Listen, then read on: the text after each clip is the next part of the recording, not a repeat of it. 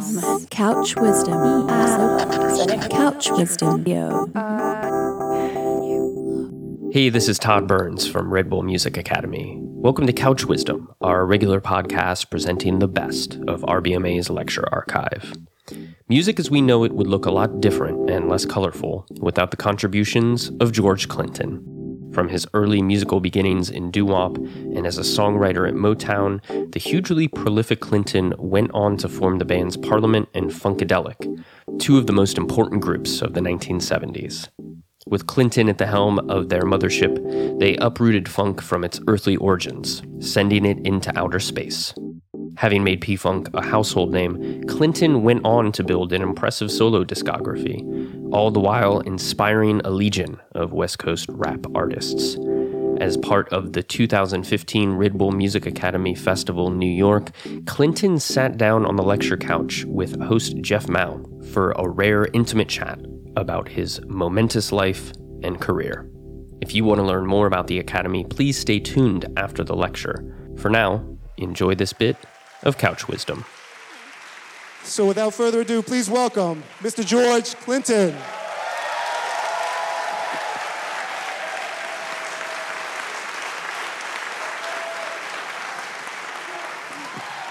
How y'all doing? Whoa. How you doing?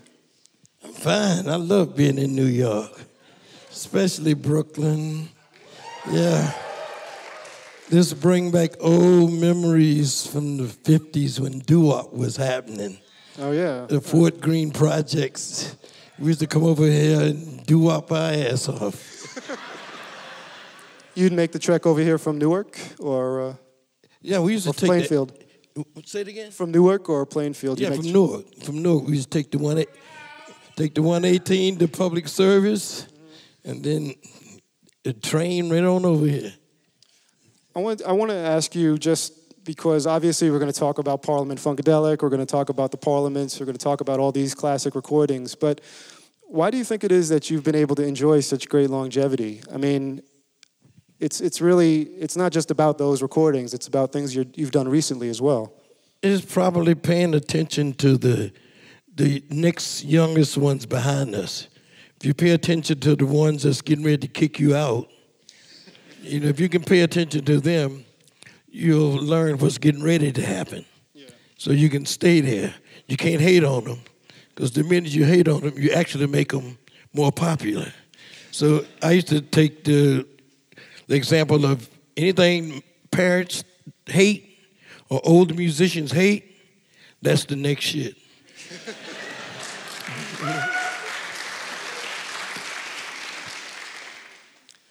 How do you resist that urge to, be jaded? I mean, you know, I talk to people who are music fans who are, younger than me, and they sound so jaded already. You can't be corny. And you corny if you start hating on them. You know, I just keep that in my mind so I feel young just by using the word corny.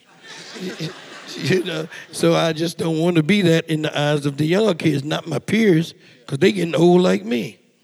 You know, so if I stay down with the one that's coming up next, as a matter of fact, I look for my great-grandkids to tell me what's on YouTube, what's happening. That's how I can find out about a Chief Keef. That's that shit I don't like. That's that shit I don't like.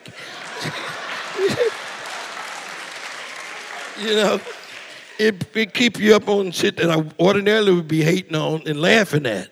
Yeah. But once I get past it, I actually see what that sounds just like what we were doing when we were saying, shit, goddamn, get off your ass and jam. Yeah. Somebody you worked with recently, Kendrick Lamar. How did that come? I told everybody he was getting ready to drop that doo-doo. Nobody didn't believe me. And I didn't hear but one record by him. But the shit he was talking, I said, if you write songs about that, that's gonna be the shit. And he did a whole album full of it. I love everything on that album. I'm really proud to be a part of it. You know, and matter of fact, he just did one with me on my album, and he's the one right now. You remind me of when Park He reminded me when Pac was with Digital Underground and was making that change. You could see it or feel it in him. You can't put no interpretation on it. I can't in words, but they use a term nowadays, do you feel me? Can you feel me?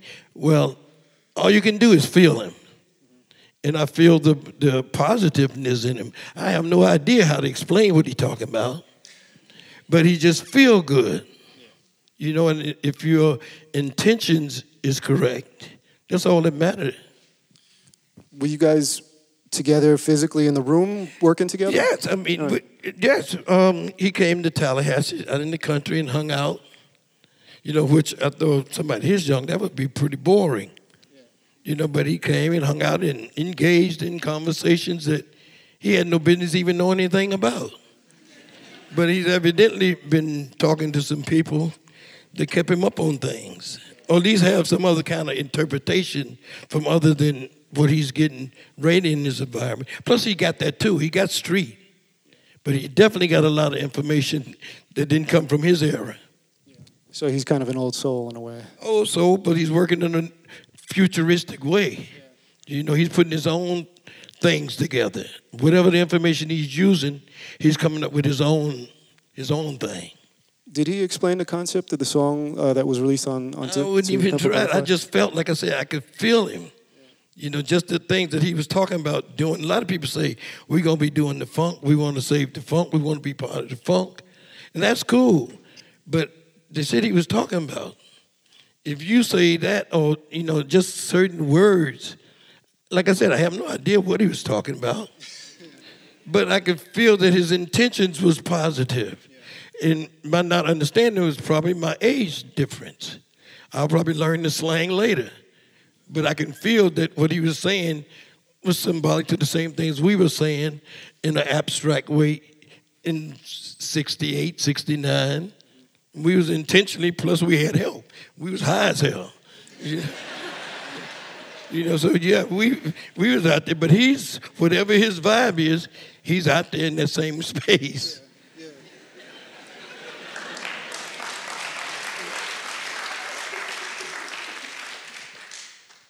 So you once posed the question, what is soul? What is soul? Right.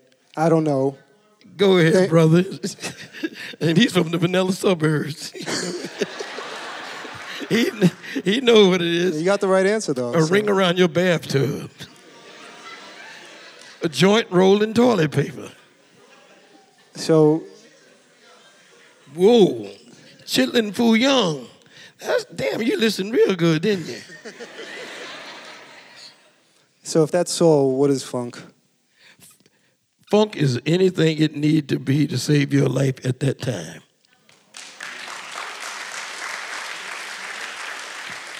In other words, do the best you can and then funk it. Once you've done the best you can in any situation, ain't nothing else you can do. So you got to be able to say funk it without guilt, without anything. I've done the best I can, so now let's get down. And that's the way it applied to music. Like you look at old blues players, they'd walk in, what key is this in? One would look up, monkey. You know, it don't matter, just feel it, get on in and join. You know what I'm saying? And once you do that and let go, you ain't got to, you just do the best you can, usually end up in a pocket, in a groove. Without what keys and what arrangement. No, it ain't that deep. You know, let's just get down. Do you remember when you first heard the word used to describe like a genre of music? Was it blues or was it jazz or something else? I don't think I heard it used as a genre of music. Yeah. You know, maybe James Brown might have said it early on, but I think as a concept for a genre, that's what we did. We went out to want to make it special. Yeah. It wasn't blues, jazz, or rock and roll. It was something that you heard in a lot of records. Jazz musicians used it, blues musicians used it, but nobody said, we're going to play the funk. You know, like that. And I think that's what I intentionally wanted to say that because I saw how rock and roll had been changed so thoroughly from Chuck Berry, Little Richards, and even Muddy Waters, to the black people didn't even know it was theirs. You know, and they were saying, that's white music. That's, you know, because white stations was playing that version of rock and roll, and we just gave it away. It wasn't for Jimi Hendrix, we wouldn't have no claim to it. He actually single-handedly took the shit back.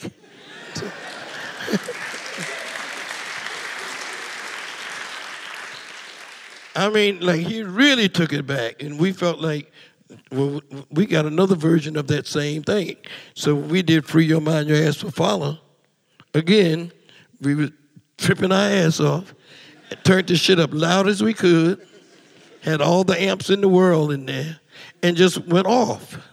Because I knew how to make straight records. I worked at Joe Bett, I worked at Motown, and theirs was completely clean and straight.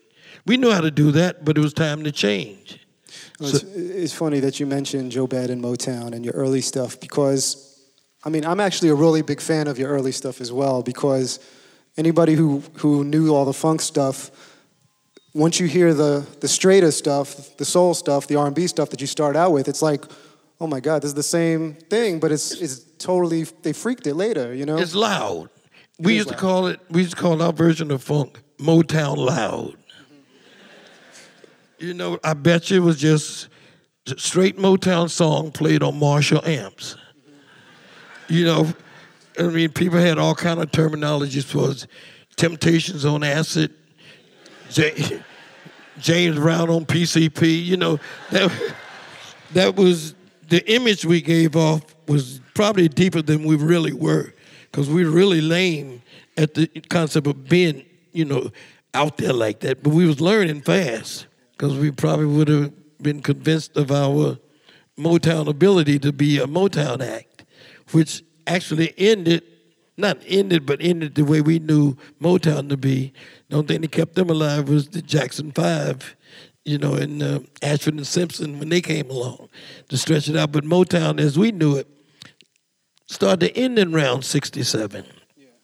You know, and it was a different thing. They was doing Ladies Sing the Blues by then. They was moving out of Detroit. So we felt like we could take over Detroit and do our version of the next generation of, you know, Motown stuff. You know, and those songs like Party Boys and all the doo-wop stuff we had done, we just knew we had to change. We changed that going into Motown, because Motown actually changed the doo-wop stuff. That song right there that you just played, we was playing over here at the Brooklyn Paramount. You know, what was his name? Mary Decay. Mm-hmm. Swinging Soiree. Some of y'all may be that old. Nobody. Well, that was the old. You used to bring all the shows to Brooklyn. Yeah. What was Plainfield, New Jersey like? Because that's kind of where you settled after leaving Newark. Well, I didn't actually leave Newark. I used to catch the 49 bus over to Plainfield every morning and work at my barbershop, or we sang, and then I catch the last bus, 11:30 back to Newark. So I never actually lived in Plainfield, but for years, that was where my barbershop was.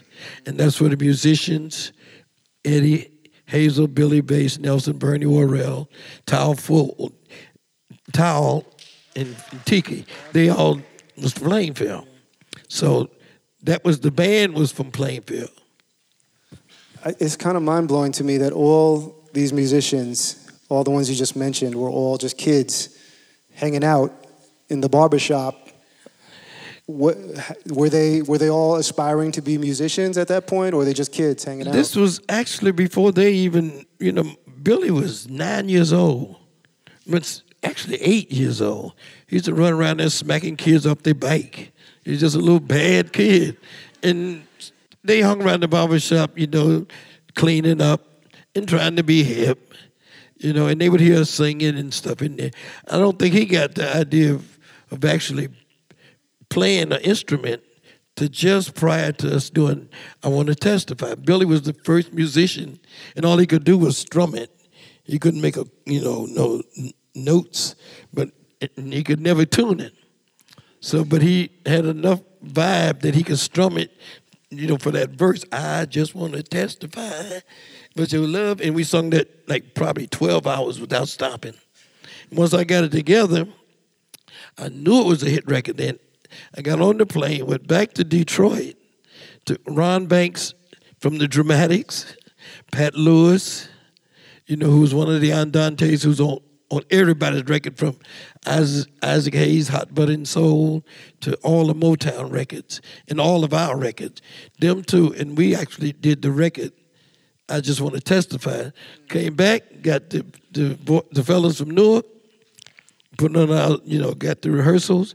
The record came out in about a month. We didn't even know it was out. Smash hit. We was ready for it, and we went out on the road doing the doo-wop thing, testify. As soon as we got there, the Beatles had Sgt. Pepper, and that changed the world. So we immediately had to get rid of our suits. The hairdos wasn't together anyway. We could never keep ties alike. And we was going to do what they was called hippies. Now, we know how to be poor. That was easy, you know what I'm saying? We were basically trying to wear suits alike and have them tailor-made. We didn't want, but when it came, hippies became hip, jeans with holes in them, patches saying, fuck you. And, we know how to do that one. We majored in making people cool. We worked in the barber shop. We knew what cool was like. We had the Sam Cooks, the Jackie Wilsons. Everybody came to the shop to get their hair done. So we knew what that was like. But you mean it's easier to do this? I took a Holiday Inn towel, made a diaper out of it. I took the bed sheet, poured ink or whatever on it, put it over my head, nothing under it.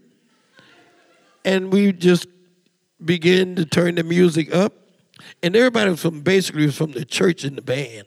So that feeling of soulfulness was really like Jimmy did with the version he had. It was seriously R&B. With us, it was seriously funky. And everybody was tripping like us. So we all probably was in some place. But we all agreed that we wanted to be there. And it was always positive. The ugliest person in the world was beautiful. That was the way you felt in those days. I mean, it changed. Like everything, like nothing stayed nice. So when it changed, somebody said, bye-bye American Pie. They meant that. It was over. And some of us didn't hear that. I didn't hear it for 35 years later. But I'm glad that I did hear it, and I'm here, and I don't regret shit. Did it?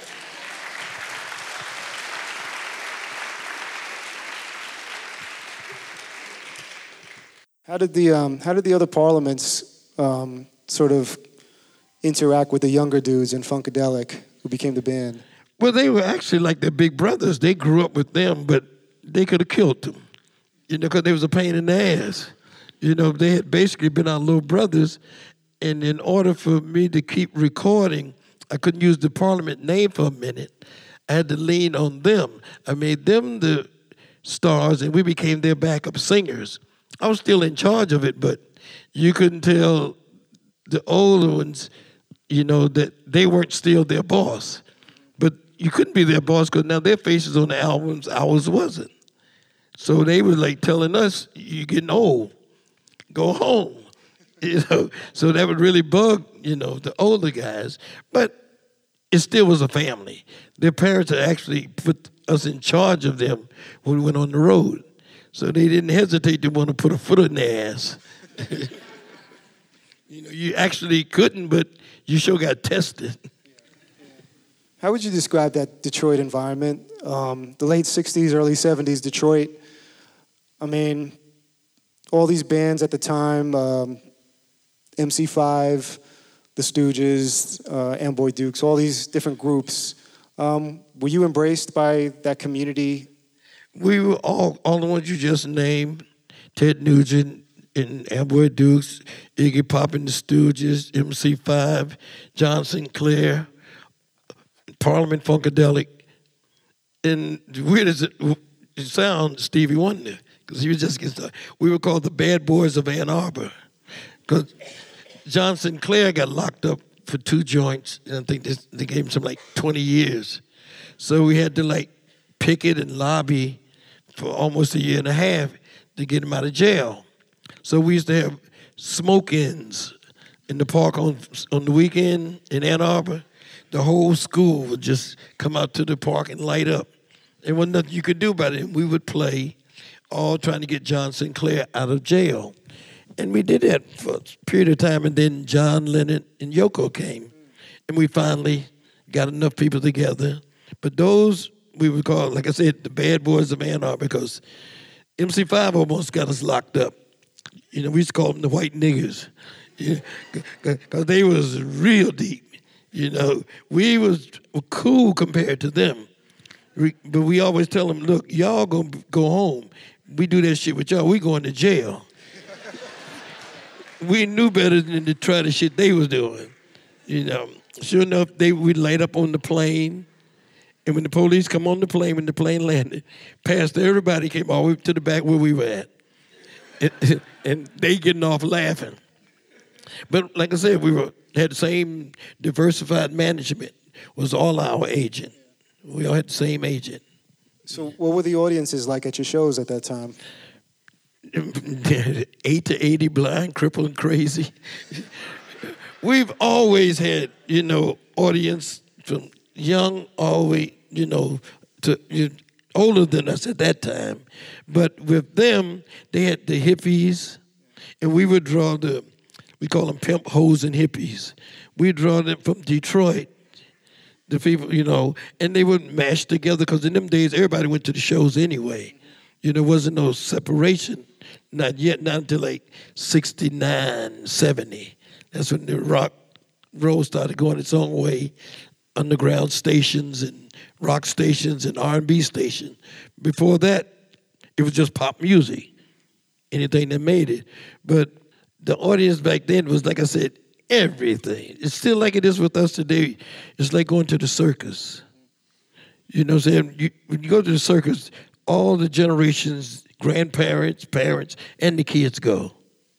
And thanks to hip-hop, that has happened for us. You know, the samples took us into the next generation of people, the Snoops and the Dre's and Tupacs and all that. Now, it's into the next gen, the Kendrick Lamars and all that, and the electronic music. So funk has got a home anywhere it needs to be, because funk is the DNA for booty moving music.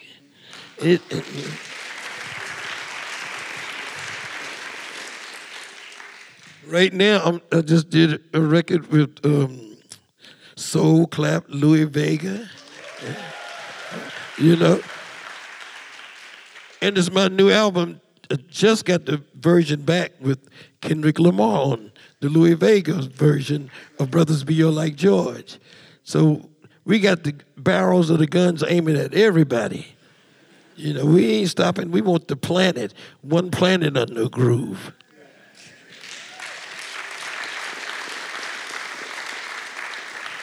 When younger musicians meet you, I mean, I would imagine they really geek out, right? I mean, like you've worked with Prince over the years. I mean, I can't imagine Prince being anything but super chill and cool. But I mean, was he like nerding out, like asking you all kinds of questions about your musical process back in the day and stuff like that? He would. It was like holding class when I would go there, because he's real soft spoken. But he would call me up in the middle of the night after his show is over. Now, you know I'm in the hotel doing wrong, you know, but he called me up and softly, come on over, you know, I want to talk. And I'm like, man, you know, wow. He said, you know, it's okay, you know, and I'm gonna be respectful. I'm not gonna, you know, I know he don't get down, so. Like, I hate to keep getting up and going to the bathroom and all that. He was like, no, forget, just come on over. It ain't like I don't know things. So I would go over there, and if you're ever asking me about political conspiracy, but I was into that big time. I carried my Behold a Pale Horse round under my arm, and I was like, I'm gone with that, you know. So yeah, it was like holding class, you know. And he would ask stuff like that, you know. But that's my man. Fuck. He's doing a lot of good now too. So, when did the stage show really get expansive? I mean, we know Parliament Funkadelic, P-Funk All-Stars as doing these marathon shows. When did that become the thing for you guys to do these really extended versions of songs, 25-minute songs, all that stuff? We started, as soon as we broke away from the Motown thing, we established that with Free Your Mind. We were going to do whatever we wanted to do. We wasn't going to be in a bag. That's what that whole album was about. We wasn't trying to get a hit single. It was just, we're going to be where we don't have to compete with nobody. Because that was allowed in 68, 67 on. You know, you could just go left, right, you can do what you want to do. And since we had already done straight songs with strings and horns, we knew how to do that. We got a hit record called Good Old Funky Music. It was a fluke. The company was going out of business when the record hit. So we realized this is it. So we came right back with another straight chant, music for my mother, because that's what it reminded me of. And we did the whole album in one day. Just went on the stage, went in the studio and started doing all the vamps that we did on stage that we knew worked, talked a lot of shit, you know, and we even got listening at, like, Free Your Mind, Your Ass Will Follow. I realized Martha and the Vandellas is on that record with us. You know, it surprised me. I forgot that she was there because she was a friend of the group. And at that time, what y'all got me singing? You know, Free Your Mind, Your Ass Will Follow. And that's all we did. And we was always joking, but you get serious when the groove hits you, so you do the joke serious. Free Your Mind, Your Ass Will Follow. Yeah. She's the one that say, your ass. Wow.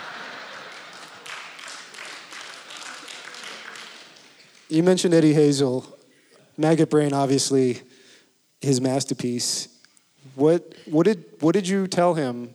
What was the instruction for Eddie before he went in and recorded that? Well, before I tell you what I told Eddie, you said it's a masterpiece. You couldn't tell the engineers that when we did it.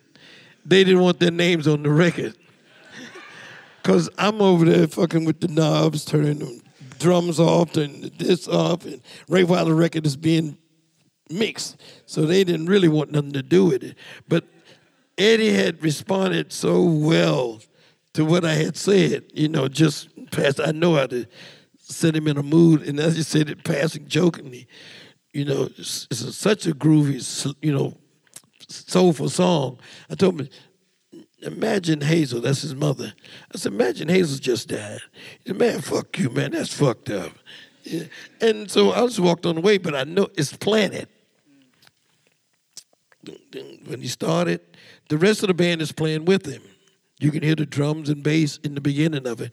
But he was so far gone from that first note that to leave them in at that moment, it would have just been a nice instrumental. Taking them out of there and playing with the echoes about 5 different times, and like 5 different echoes. What you hear on the record is basically the second echo. The source is very rarely used on the record. It's most of that's the echoes, and there's a lot of them because he had an Echoplex on his guitar.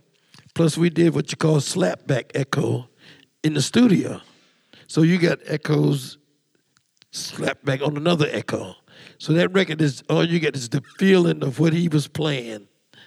And it's like, it's what I thought it was when I heard it. You know, it was the reason I did it like that. I was trying to be deep, but I knew that his feeling works. I don't care how, him or Bernie Worrell. Bernie Worrell's work in classical, knowing what he's doing. Eddie feels what he's doing, and you can count on it.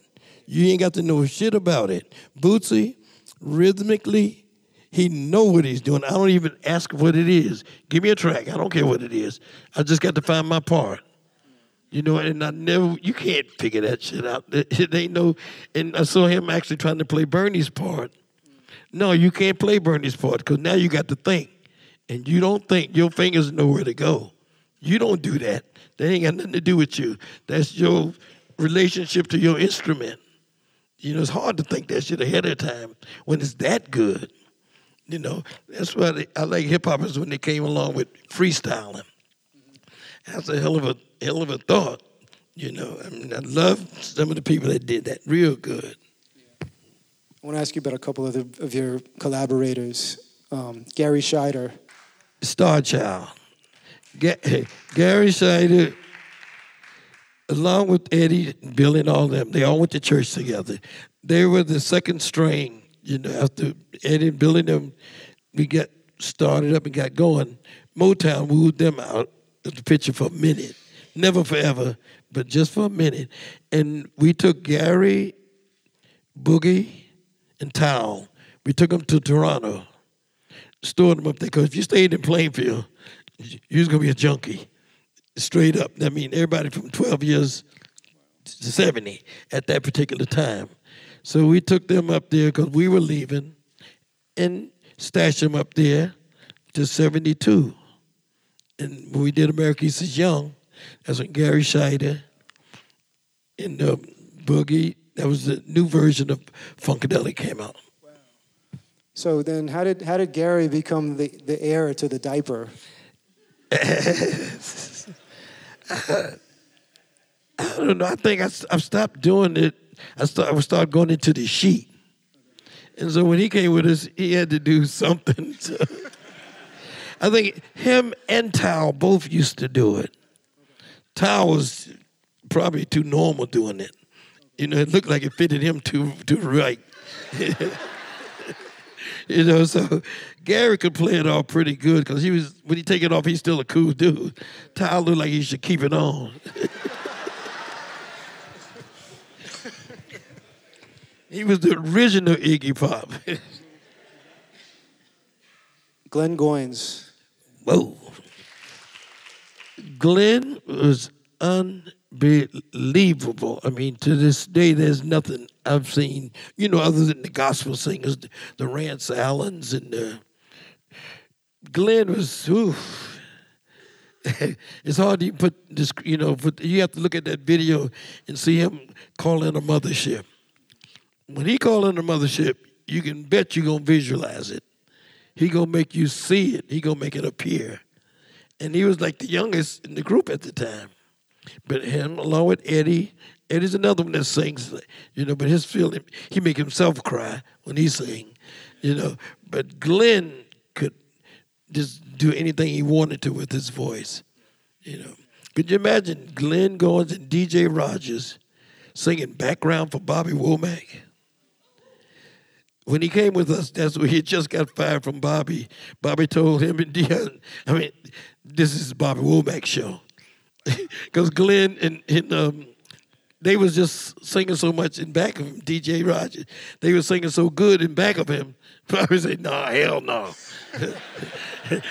Y'all get your own show. And that was always a joke between, he said, them niggas live, they singing more than I'm singing. Junie Morrison. Whew. Damn, I guess we had some bad motherfuckers in the group. Cause he's later, you know, he was later, but yeah, but woo. Matter of fact, I just said something to Vivian just now. We was gonna hire him to come and rehearse us for the new mothership we getting ready to put together now. Oh yeah, we getting ready to do that. We getting ready to do some serious stuff. We'll talk about that later. Yeah, but Junie, from, you know, the Ohio Players, he the one started them off in that direction. But he came with us. One Nation Under the Groove was the first record he did with us. Yeah. And the second one, he came to me. I used to sing a song, you know, she did freak, never missing a beat. I used to hum it to myself when I was fishing. And so he said, hey, man, why don't you record that, man?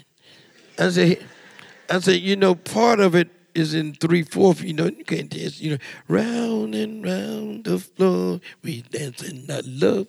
You know, I was just humming it. He said, "Oh, it can be arranged, man. It can be arranged." A couple of days later, he come into the studio. He said, "You know how you know, just do it the way you regularly do it. Freak." And I sung it just like I sang it ordinarily. And didn't have to change it. The round and round of worked. And when that worked, we must have had 50 people in there. Everybody's on that record. But it's so tight that you still sound like one or two people. You know, that's one of the best records. Junie, he's unbelievable. Junie said that Bootsy actually played the drums on Knee Deep. He said he played the drums on One Nation Under a Groove. Who said that? Junie said that. Who played it? That Bootsy played the drums on Knee Deep and One Nation Under Groove. Yeah. Is that possible? I mean, That's possible. Yeah. That's possible. If they sound go for official if they sound today, confident like that, then fuck it. I ain't. If I was successful at that time, I was fucked up. You know, so I'm not gonna sit here and pretend that I know everything that went down there. That's bullshit. It's much easier to yeah. That's what happened. It's fair enough. So you mentioned the mothership. Now, what's the status of the mothership right now? Where is the mothership? The Smithsonian. Is it? They're building a new wing of the Smithsonian, the African American section of the Smithsonian, and they got the Tuskegee Airmen's plane, some Oprah stuff, and you know other All the important stuff. of us. Yeah. Yeah, so the mothership is going to be in the lobby of the new building.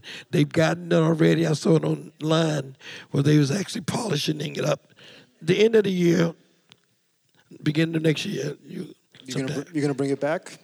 Oh, well, they're going to start showing that we getting a brand new one. Am I right? Oh, we got that in the works right now. It's going to be. You got a good deal on a new mothership? Oh, it's going to be a new mothership, a tour with around the world. The one that everybody's been waiting on. How crazy was it? Like, what was the reaction from Casablanca, I guess, at the time when you said, "Hey, we need some money to build this mothership"? I mean, what was we had the process of actually getting that done? We had a hit record at the time. The record Mothership was already a hit. So now I know you don't get no back end out of no record deal. All you get, you going to get it up front and don't even wait. So I'm like, don't worry about the royalties. You know, Neil is a promotion man. He worked at Buddha. He was the king of bubblegum. So he knew what I saying when I say, get this spaceship for me. You ain't got to give me those royalties that you ain't going to give me anyway. But it's much easier in his mind to see paying for a spaceship that's going to help promote the record than it is for him to give me the money. But I know once I get the spaceship, not only Parliament is going to be on there, but Funkadelic is going to be on there, and they're on Warner's. Boots are going to be on there. He on Warner's. Brides is on Atlantic. Parlette, no, we take them to Casablanca too. So Neil got 2 acts out of it, but he didn't care because the royalties, he got me a loan from the bank. He didn't even give me the royalties. He got me a loan from the bank, and the royalties from the company paid the bank back. So it wasn't no thing for him to say yes to that. He knew he was a win-win situation. He knew that with a spaceship, that was going to promote some records. Because here's a man that used to run around New York at Buddha in July with gorilla suits on, going to the radio station with the record in their hand to get it played. So he'd do anything to get a record played. So he knew what promotion was. And I did too, because I'd done that quite a bit in Detroit. You know, I knew how to do that. So when I said spaceship, he was down with it. The only thing he wanted to do, his wife, he hadn't married her yet. Joyce wanted to name it Landing in the Ghetto. I said, hell no. No. This got to be a world thing. It's got to come to the planet and save everybody. I mean, no. That's too small. I know R&B budgets are small. If you start talking about just the ghetto, it's going to be a small budget. They're not going to spend no money on no R&B product just for the ghetto. Once it became a pop record, which is today, Tear the Roof Off the Sucker, it's still that record. And you just mentioned the different acts that were on different labels. How did that come about? Was that just bidding wars for different groups, or what was the situation with that? Was it premeditated that way? Anytime a group get a hit record, the vultures would be out there picking at the carcass of everybody in the band, trying to find out who's doing what, and try to take them. I knew that, so when we got the hit record, I did it before they got to us. Oh, don't worry, you can have Eddie. We got him on tour. We can break the record for you. So, Funkadelic was already on Warner's. So, hey, take Eddie too. Paulette is on Casablanca. He wanted a girl group. I took him to Brides first. He thought that was too dark. Brides of Funkenstein. But I did the record already because I didn't wait. So we did it for Julia Phillips, who did Close Encounters. She wanted a soundtrack for the Close Encounters. So that's what wore Touchant on the Brides of Funkenstein album. That album was done for her. But she wanted to buy it cheap, so I sold it to Atlantic. It happened accidentally, but I just did it preempted before people started coming and picking the group apart. They still did it. Got the rest of them later on. You start seeing Mutiny on the Mothership. Had Me Walking the Plank. But one thing about the funk, it always come back together. People leave, they ain't nowhere else to go. And the funk is gonna be here. I'll help you. We'll help you. You got a better, I told Junie, he was giving people contracts. So I say, well, my contract, if it's a better deal than we got, I'm going to. And I don't need to be the boss. That ain't no fun. So we was with each other no matter what happens, And sometimes they ain't cool, but you still have to do it. Yeah. I mean, I can only imagine. It's like, we're talking dozens and dozens of people. On these About 70. Yeah, 70 people. What would your advice be to somebody in a group, maybe a slightly smaller group, sort of politically keep things together? Because, for a while people, for a band with all these different sections and stuff like that, that's quite a bit. You look at Wu-Tang did the same thing. They did the same thing. RZA had the Wu-Tang deal, then each one of them had deals. It's the same thing. The same thing, but if you're going to do that, there is no formula to making that work. Because everybody's their own person. Everybody want to do their thing at their pace when they want to do it. So the best you can do is just do what y'all do and funk it. And, stay with each other even if you're apart. Allow yourself to still work together even if you can't stand each other. And that pretty much works because that's, the music deserves to be out there. And it's going to be, you might have to wait till you get broke, to come back and feel something and do it. But my thing is, show me a studio. I don't care who you is. I ain't got nothing else to do most of the time, And I like it like that. It ain't trying to be no goody-goody. Sometimes you look to put your foot in somebody's ass, but they ain't getting no music made. I know you've worked with RZA at different points. Did you guys ever talk about RZA? Oh yeah, we did. Matter of fact, we did something that's just getting ready to come out now. Him and Shaba, System of a Down.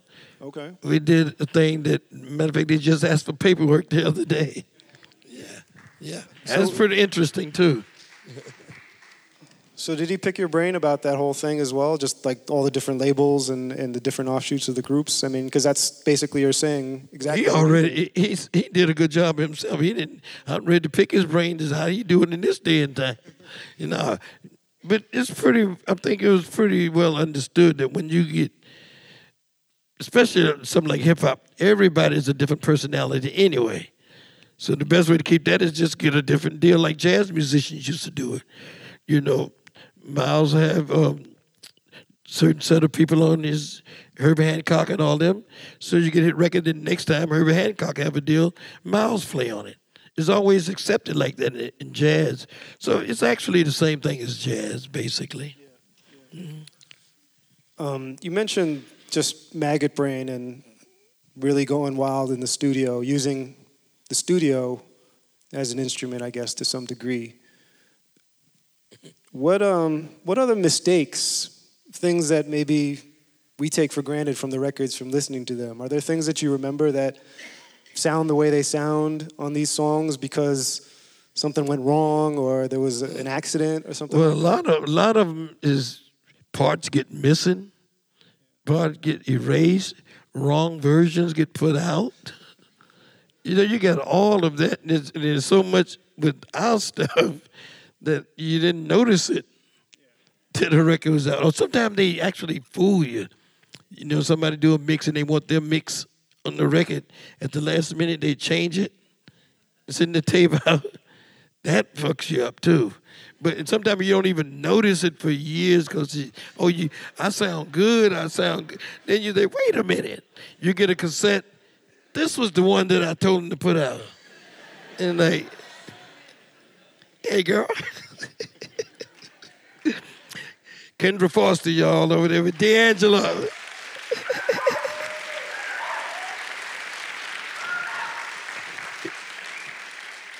Hey, I saw Charlie already. Soul clap, y'all. Where do you think you got your knack for wordplay? Because that's really one of your trademarks. Say that again? Your knack for wordplay. I mean, so many different catchphrases, turns of phrase that you've made famous over the years. Well, style-wise, I'm biting off of Smokey Robinson. He was the king of puns. He could just flip things around. You know, a lot of them was little school stories that he would flip. Two lovers and both of them are you. You know, I learned that from him. So by the time we started doing Funkadelic, I was doing things absurdly. You know, not just simple wordplay, but ridiculously wordplay. Using words that sounded like homonyms, use them as though they were the same word. You know, just flip it any kind of way. Sometimes it gets so stupid that we do it to the point of laughter. You know, the band, you get a concept, throw it up in the air, and there's people just throw puns at it. And ain't that punny? You know, it gets stupid, but you're high enough, it sounds good. And a lot of that actually worked, because like, if you would suck my soul, I would lick your funky emotion. I had to be out of my mind at that time. you know, but it just probably flipped off trying to be deep, while I was already out there. It's kind of deep, though. I mean, it is. Well, when I heard it later on and people started making their interpretation of what it meant, of course I meant that. They're right, shit. If I can, I'm going to be deep. So there is no deeper meaning behind some of these. The cheap. Not for the most part. I'm not going to give you all the secrets now. Can't tell you which ones was real and which ones ain't. Really, even what about, hey lady, won't you be my dog and I'll be your tree and you can pee on me? Is there a deeper meaning to that? I got away with that one. Check this. I got away with that one for years. I would write that on my autograph to girls, and everything.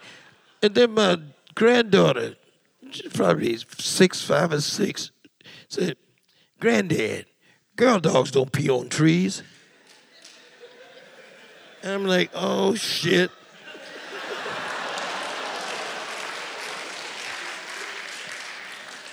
Now I can't say it with any kind of conviction.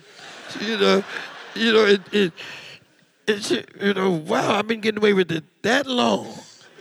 You know, that's on Dope Dogs. It's on Dope Dogs. Oh, yeah, you know, I had to bite on my own lines. You know? And that's my granddaughter right there, Tanisha. They were 6 years old. They were 6 years old when I got them to do that on Dope Dog records. Now they're in the group on the new record. And they got their own group.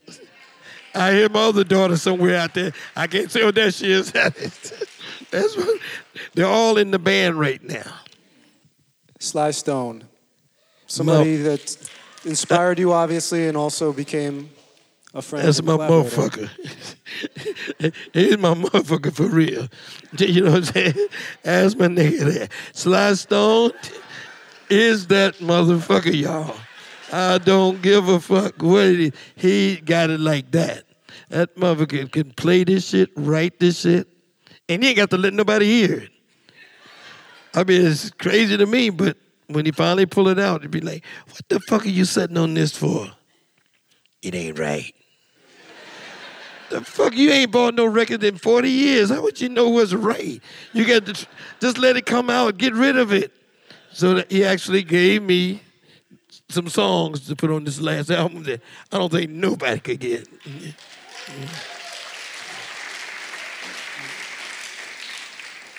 What's your most memorable experience hanging out with Sly Stone? Okay. We can't do that no more.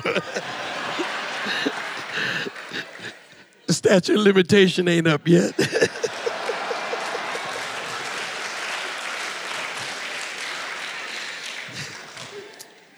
I can get, everybody done heard that shit. No, he's cool. He's cool. The last funny story is probably Overton over there who drew all the Parliament albums. You know, Overton Lord.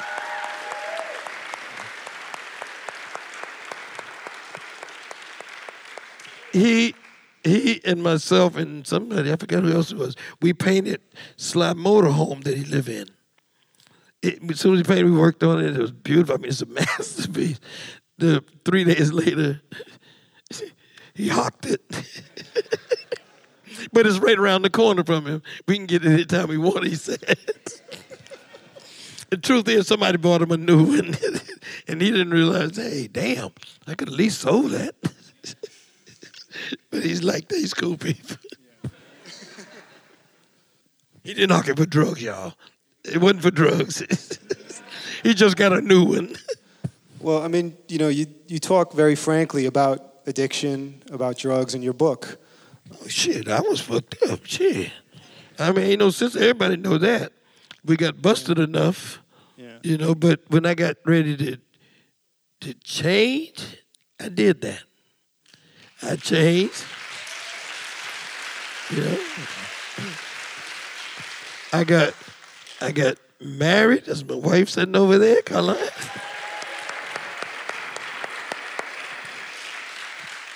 I made an album with 33 songs on it. I did a book on my life, and I'm just getting started. 'Cause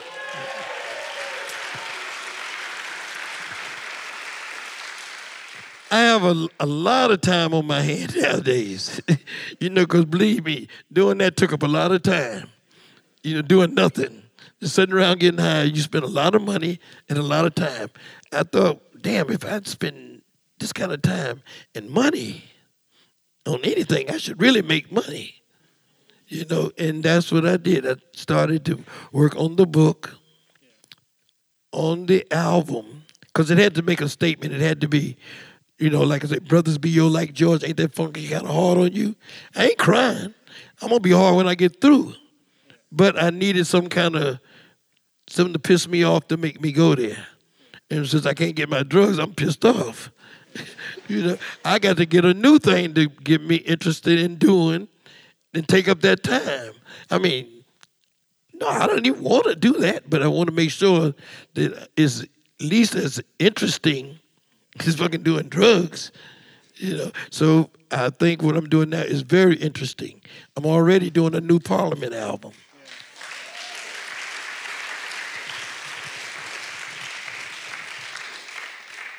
So what's a typical day like for you with this clean lifestyle? Like, I mean, do you meditate? What sort of things? No, seriously, what sort of things do you do? It's corny as hell. Go out and feed the birds and shit. I watch the squirrels in the backyard. But it's cool. I've always done that, but now I'm aware of it.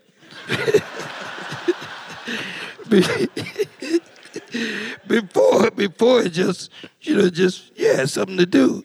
But damn, nigga, you sit up here looking at squirrels and shit. And then to the studio, and get with a bunch of kids that's around the same as it was in the barbershop. We do tracks. They call it making beats. We call it doing arrangements. So we do both of it. Arrange some of the beats. Put guitars over some of the tracks that they come up with. I'm down for Pro Tools, but I got to get some noise on that shit live. I got to get some analog in there somewhere,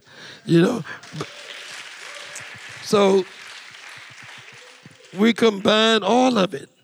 I let them influence me and I influence them, and it's back and forth. And like I said, it keeps you on a fresh path, coming up with new shit. But I called Fred Wesley and Pee Wee Ellis to come down there. And it's going to sound weird for a lot of people because they playing over a lot of these loops and tracks that the kids make. But you got that serious James Brown horn on there, but it's brand new. Ain't nothing to compare it to, and it's funky, so it ain't going to be too much problem. At the time, when James Brown, all these groups were going at it, did you look at it as competitive? I mean, Fred and those guys eventually joined you guys. Bootsy was with James. He left James, eventually ended up with you guys. We knew James was the baddest thing. We seen that at the Apollo years before. But being at Motown, you thought of that like I thought of my mother's music. He's got a groove and it's cool, but he ain't writing lyrics. That's the way we thought of it. We thought we was something special. The stories and things that Motown wrote, that was the shit. But when it came time to sample that shit, the first thing they sampled was, good God, let me know he must have been saying something. It had to be a lot of message in there, in that tone that let me know. I had to go back and reevaluate what we thought about James. We just thought he could dance, had a tight band. But ain't shit after that. Once you got that, ain't too much more to want. I didn't put a little bit of story in there if you can. So we got hold to Bootsy and them. We took what he was doing, put a little story in there, a little silliness, some solos other than horns. And we had what we call P-Funk. But we didn't have enough sense to realize that Papa got a brand new bag. He meant that shit. And it ain't nothing like that yet. No, ain't nothing. It's going to be a while before that shit happen.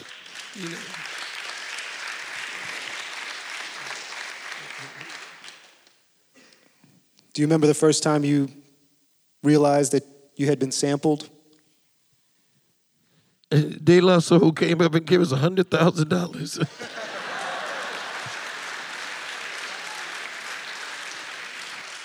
I swear to God, we didn't even know what to call it. They weren't saying samples or what. They didn't know. I didn't know if it was for the song or the record. It was actually for the record, but we didn't know we owned it at the time. Nobody told us. The court had already given it to us. We didn't know for a long time, but we wasn't paying attention. But they gave us $100,000. They should have put us on notice, but we didn't run spending the $100,000. Took us a long time to figure this shit out. Yeah, but after that, every time you turn around, there was a sample. I had seen it in the clubs, where they start off, block, and go to another record. That was okay, that's hip segue, that's hip way to keep people on the dance floor. But to hear it on a record, it's like, what do you call this? Then I started hearing Rakim do shit goddamn, Alice in My Fantasy, one of those. Like, that, it speeded up a little bit, but I know that line. or Public Enemy. There's no head, no Public backstage Enemy, pass. yeah, no head, no back. Damn, you got your no head, no backstage pass. That's right. They use those samples, those licks, and I recognize that.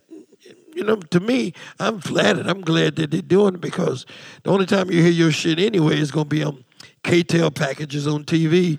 So with 10 other records, so you don't get shit from that. So at least if they're sampling it, I'm going to figure a way to get in this. You know, I'm not going to go out here hating and screaming because there's something in here for me. And the thing was to just be down with them. And hang with them until you figure out what it is you're supposed to get. Because they ain't giving it to you either. They ain't, and not talking about the artists. It's basically the companies. They going to get both of us. It took 20 years for us to figure out that there was even a concept of paying for the album, for the record. You know you get something for the songwriting, but they kept it here so thoroughly that you're supposed to get paid for them using your master. We didn't know that. We just now finding that out, and it's costing me a fortune right now to have found that out. Because now I'm dedicated to fighting that as much as I am to making music. I'm dedicated to getting copyrights on the up and up. And the way it's done now is corruption. I mean, at a high level. It's going to take the federal government to investigate this, you know, the same way they did banks. Because copyrights are that powerful now. You can use them in bundles to get millions of dollar loans, and that's what they're doing with copyrights. And it's infected the Copyright Office. It's infected all of the BMIs and ASCAPs and everything. It's affected everybody to the point that you get a blurred line, you know what I'm saying, and make it seem like they had that bass line copywritten, which Motown, I doubt it, I could be wrong. We had something we call lead sheets, which meant you had the lead melody on the paper, on the sheet of music, not the arrangement, not the drums, the bass, the guitar. That would have cost a fortune to do that to every rock and roll or blues R&B song you did. Companies wouldn't spend that kind of money, so they did a lead sheet with the lead voice. If that bass line is on that lead sheet, then they bid off something that was copywritten. But I don't think it was. Matter of fact, they had my song in that same suit. They had one of my songs, Sexy Ways, and they was getting ready. My wife telling me don't say this, but I'm saying it. You know, they had one of my songs in their Sexy Ways. The same firm was suing on behalf of me. I went on TMZ and told them I don't hear my song in there. Because they was bullshitting. They would have used that to get twice as much as they got from him. They would have got it from Marvin Gaye, and they would have gotten it from me. No, I wasn't going to stand by and, you know, not just because I wasn't getting paid out of it. I wouldn't have done that anyway, because that's not the way. You know, what's going to happen with reggae or go-go, which every beat is basically the same. You know, you can't. So if you know, if they're going to say the beat is copyrightable, you know, it's going to end a lot of them. Yeah. So they really blurred the line, for real.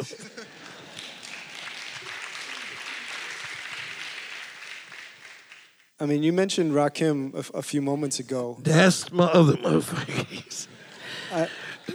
Him, excuse me, cutting you off, but when it comes to hip-hop, that's the one that, okay, he is that motherfucker. You know, and there's been a lot of other ones, you know, and like my other mom is Eminem. I watched him as a baby. I watched him grow up as a baby, and he, believe me, you don't want to tangle with, you don't want him talking about you under no circumstances. He ain't the one you want to have that discussion with. But far as the ability to be what hip-hop is supposed to be, cool, flowing, Rakim is all of that. I mean, you don't have to dance, you don't have to do shit, but just talk. That shit hurts. You know, you don't want to follow him. You know, follow the leader. You don't want him to be the one you have to follow.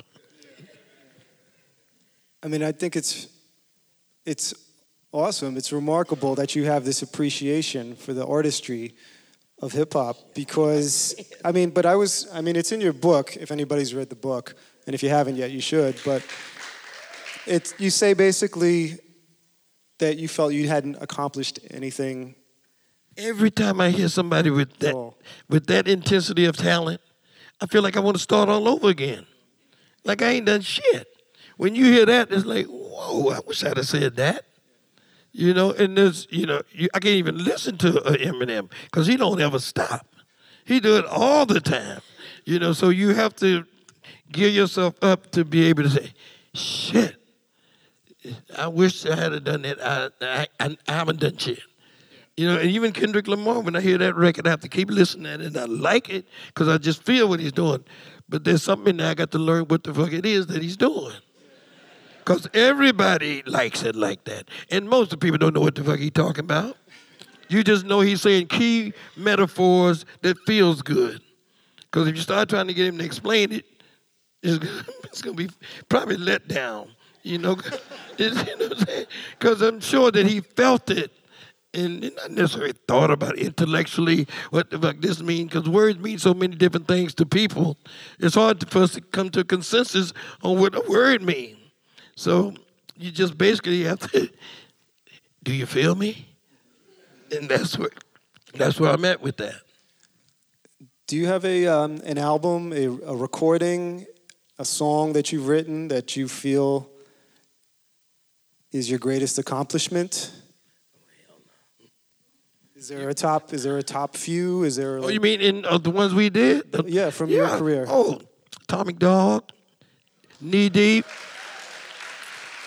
Atomic Dog, Knee Deep, and One Nation. Those three, because they're commercial and they're really good artsy-fartsy records too. A lot of the other ones is, what we call Our Father. You just put them up, like We Want the Funk. I was biting off David Bowie. Yeah. Fame. Oh,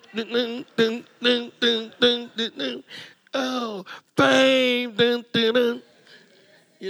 If it's right, then I would be sued like hell if it was Bridgeport.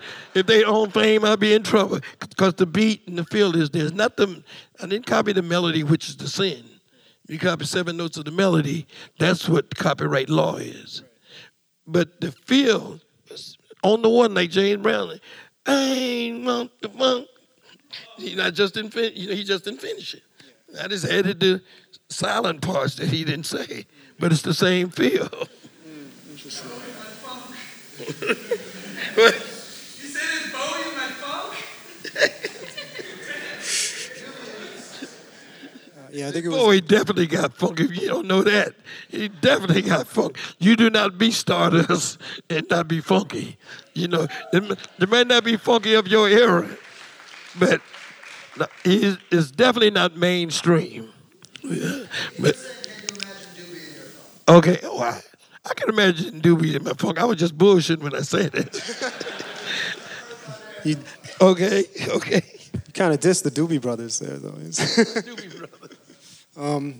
You've said that you didn't want to be pegged as a political artist, yet your music really is, I think some of the greatest music is about the human condition. It is about political issues or topical issues. There's anti-war songs, there's songs about brotherhood, there's songs about all sorts of things. But I bring up the topics for people to think about. I don't try to give no answers.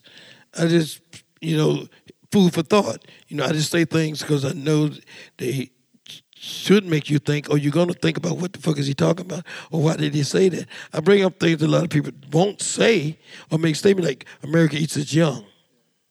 You couldn't say that nowadays. It'd be all over your ass you try to say that nowadays. But at that moment, I could say those things because that needed to be said from somewhere in my head, because that's what I was hearing from all the other artists and the kids that was around us. That's the kind of thoughts that they was provoking in me. So at any given time, I probably was political.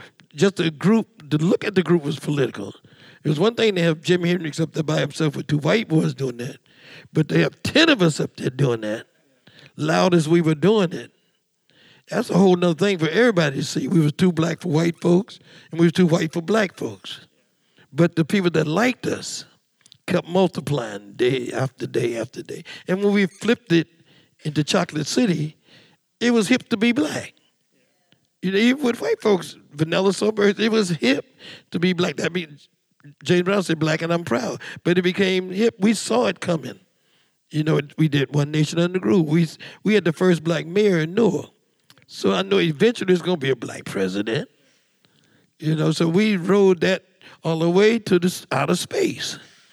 You saw black on the spaceships in Magdalene and May. You know, my business there. You know, Uru on Star Trek was the only black you seen in outer space. She needed company.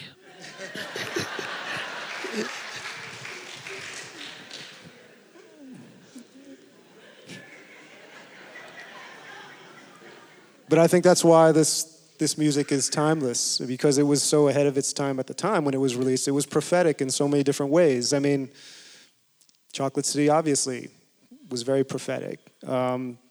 Eulogy in Light, addressing greed, you know, Our Father that are on Wall Street, you know, all of these things. Coming Out of the Rain, about let's leave this war, march to the witch's castle. Well, that's why I started believing my own bullshit. When I started hearing them like that, you know, all those things that we were saying in the frame of mind we were saying them in, and they come to pass, damn, it do look like I know some shit, you know. But I ain't claiming that shit. That's a surprise, as much a surprise to me as it is to anybody else. You know, I felt a flow, and it must be what they call a stream of consciousness. It just come through you.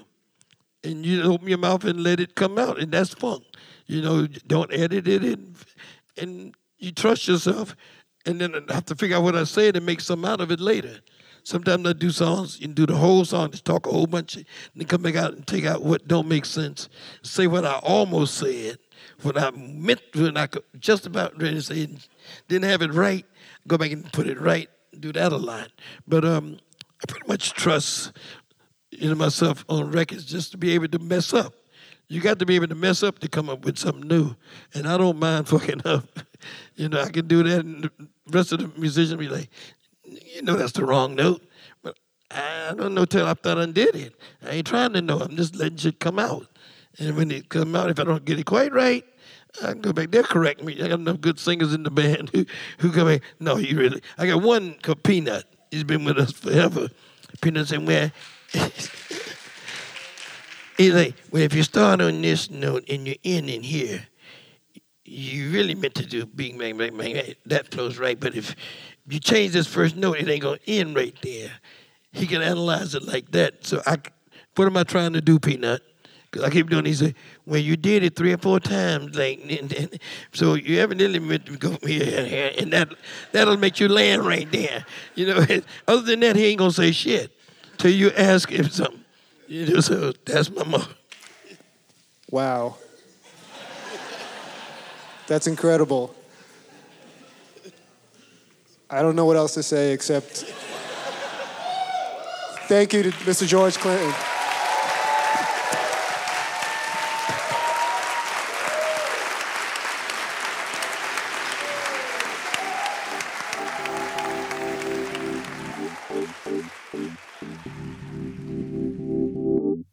Hey, this is Todd Burns again. Thanks for listening to Couch Wisdom. Before you go, I just wanted to take a moment to tell you about the Academy. The Red Bull Music Academy is a world-traveling series of music workshops and festivals. Almost every year since 1998, we've done the main Academy event in one city. But we do events around the world throughout the year. And among other things, we've got an online radio station and an online magazine. In short, it's a lot of stuff, but it's all pretty cool, in my opinion anyway. If you want to find out more for yourself, you can check us out at redbullmusicacademy.com.